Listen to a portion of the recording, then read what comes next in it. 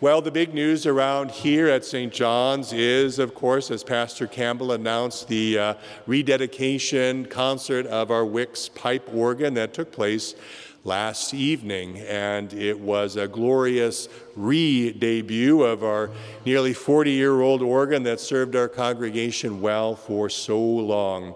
When we start hitting middle age, whether as people or as an organ, things start to kind of break down, and you have to address some tune-up issues. And so after a 4-month refurbishment and expansion project, our organ is back once again to lead us in psalms and hymns and spiritual songs, making melody to the Lord with all your heart. You heard it, and you can turn around and see it if you so like.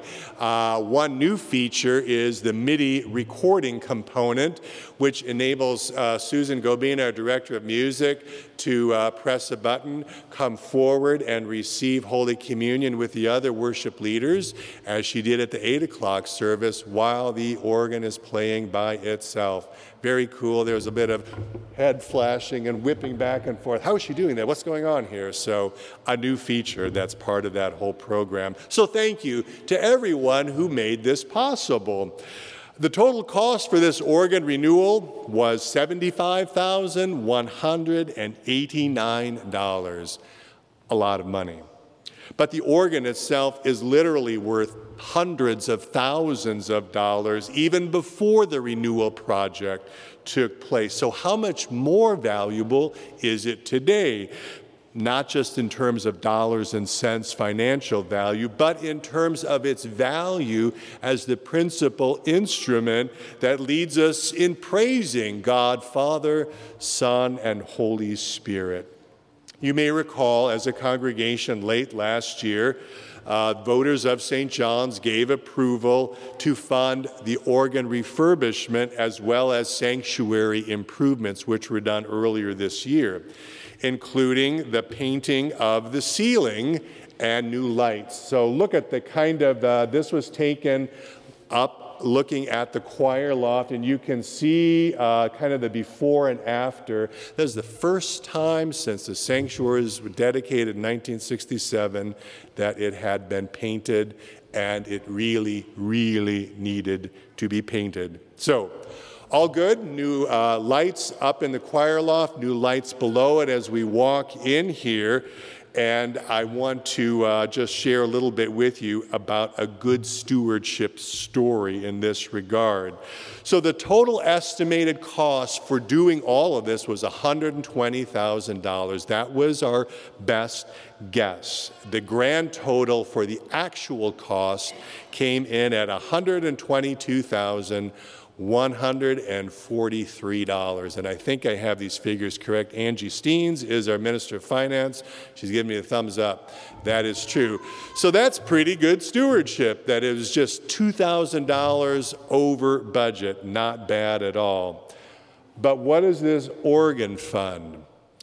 Did you know that our gifted and dedicated Director of Music has long been at work behind the scenes, quietly, slowly building up this organ fund, honorarium donations received, as well as gifts from generous individuals. All were channeled over quite a number of years into this fund, which at the time the work on the organ was done, came to $57,000. That's more than 2/3 the overall budget for the organ alone. And that, my friends, is good stewardship. It is faithfulness in all things, including the little things that, truth be told, are not so little. Faithfulness in the small things leads to faithfulness in the big things of life. And so flowing out of Jesus' parable in today's gospel lesson, this becomes the theme for preaching today: faithfulness in all things. May the Lord's rich and abundant blessing rest upon the preaching and the hearing and the living of his word for Jesus' sake. Jesus tells a story about a dishonest business manager. Sounds quite current, doesn't it? Relevant to our own times. We hear about this sort of thing all the time. Embezzlement, misappropriation of funds, cheating, theft.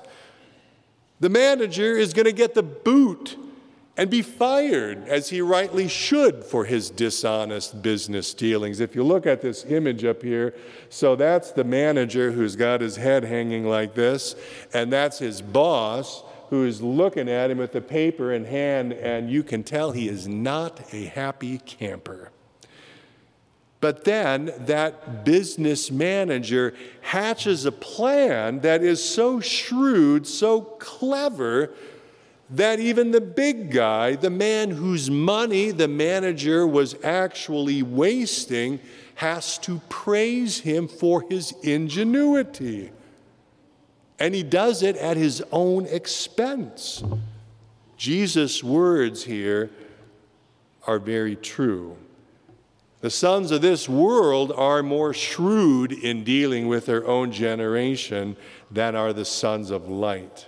Jesus' children, his followers, the sons of light, are often perceived as being naive, not very savvy in business dealings, ignorant of how things work in the real world out there. Sometimes that perception is accurate, other times not.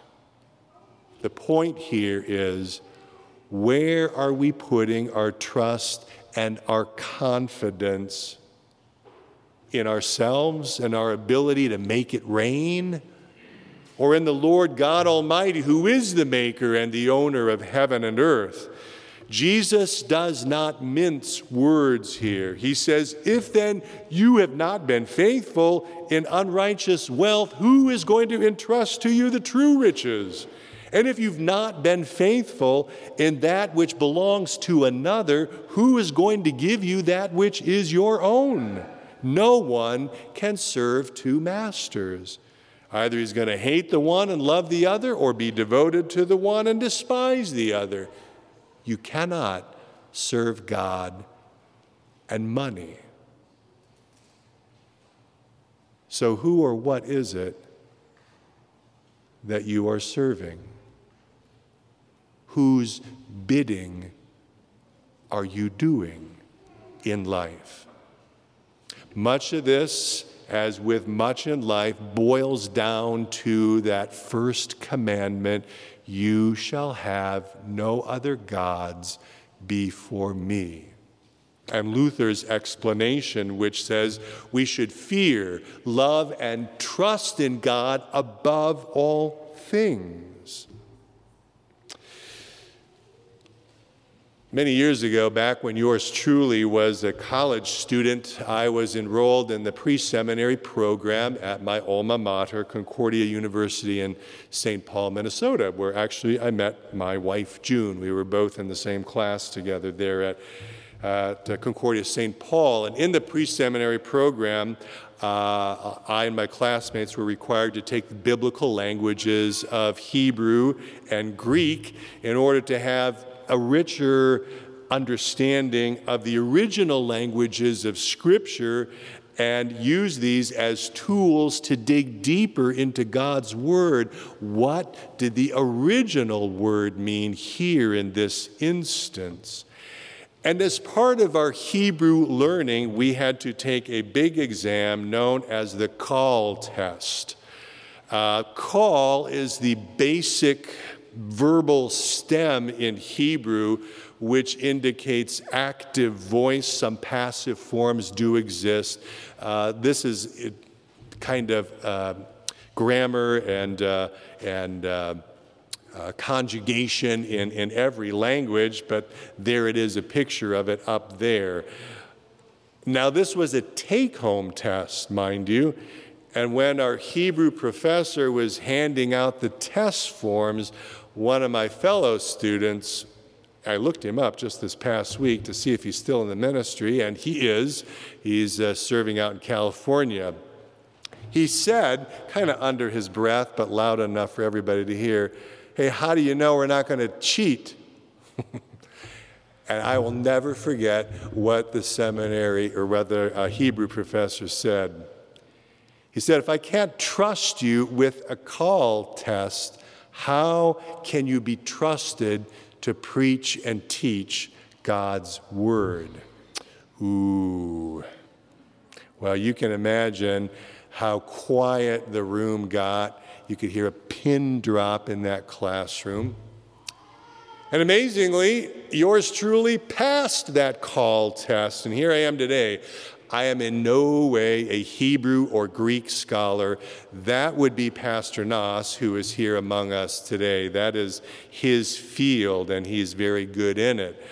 But these tools serve pastors well over the years in ministry, and by God's rich grace and with his help, we strive for faithfulness in all things, the big things, but also the small things.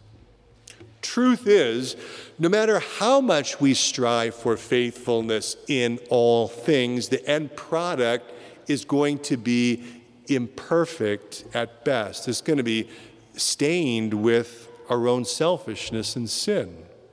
And sometimes, despite our best efforts, all of that striving, it ends up a complete and utter mess. And we look at this and we wonder what has happened at the shattered ruins of all of our striving. Thanks be to God, we are not judged by our faithfulness, but according to the faithfulness of Jesus, who came to do for us what we could never do for ourselves. By his life of perfect obedience to the Father's will, by his innocent suffering and death upon the cross as payment for all of our sins, Jesus has paid the price for us. And through faith in Jesus, all that he has done is now transferred to you and to me. Through the cleansing waters of holy baptism, God claims us as his beloved sons and daughters. Through the body and blood of Christ in the Lord's Supper, we are assured again and again that there is mercy, there is grace to help in time of need. And through the Word of God, we discover that God is for us, not against us, and that there is now no condemnation for those who are in Christ Jesus.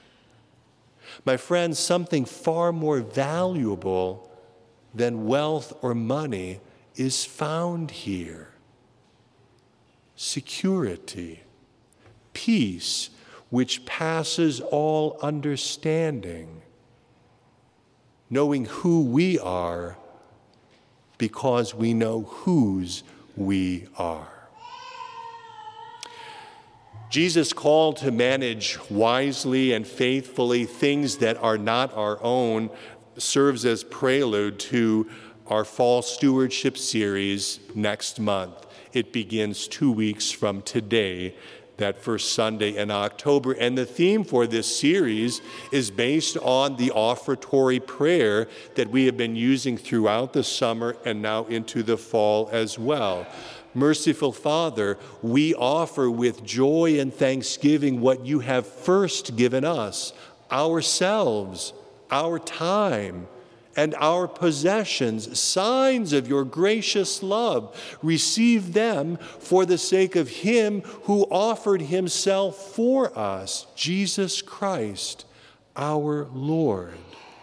Ourselves, our time, and our possessions, all of these things come from the Lord, and they belong to the Lord. They're merely on loan to us now in this mortal life until Christ shall come again. And when Christ shall come again on that great and final day, the faithfulness of God's people in all things made perfect through the cleansing blood of Jesus, will be revealed for all to see, as the Savior will say to his beloved children, "Well done, good and faithful servant. You have been faithful over a very little. I will set you over much. Enter into the joy of your master." Thanks be to God. Amen.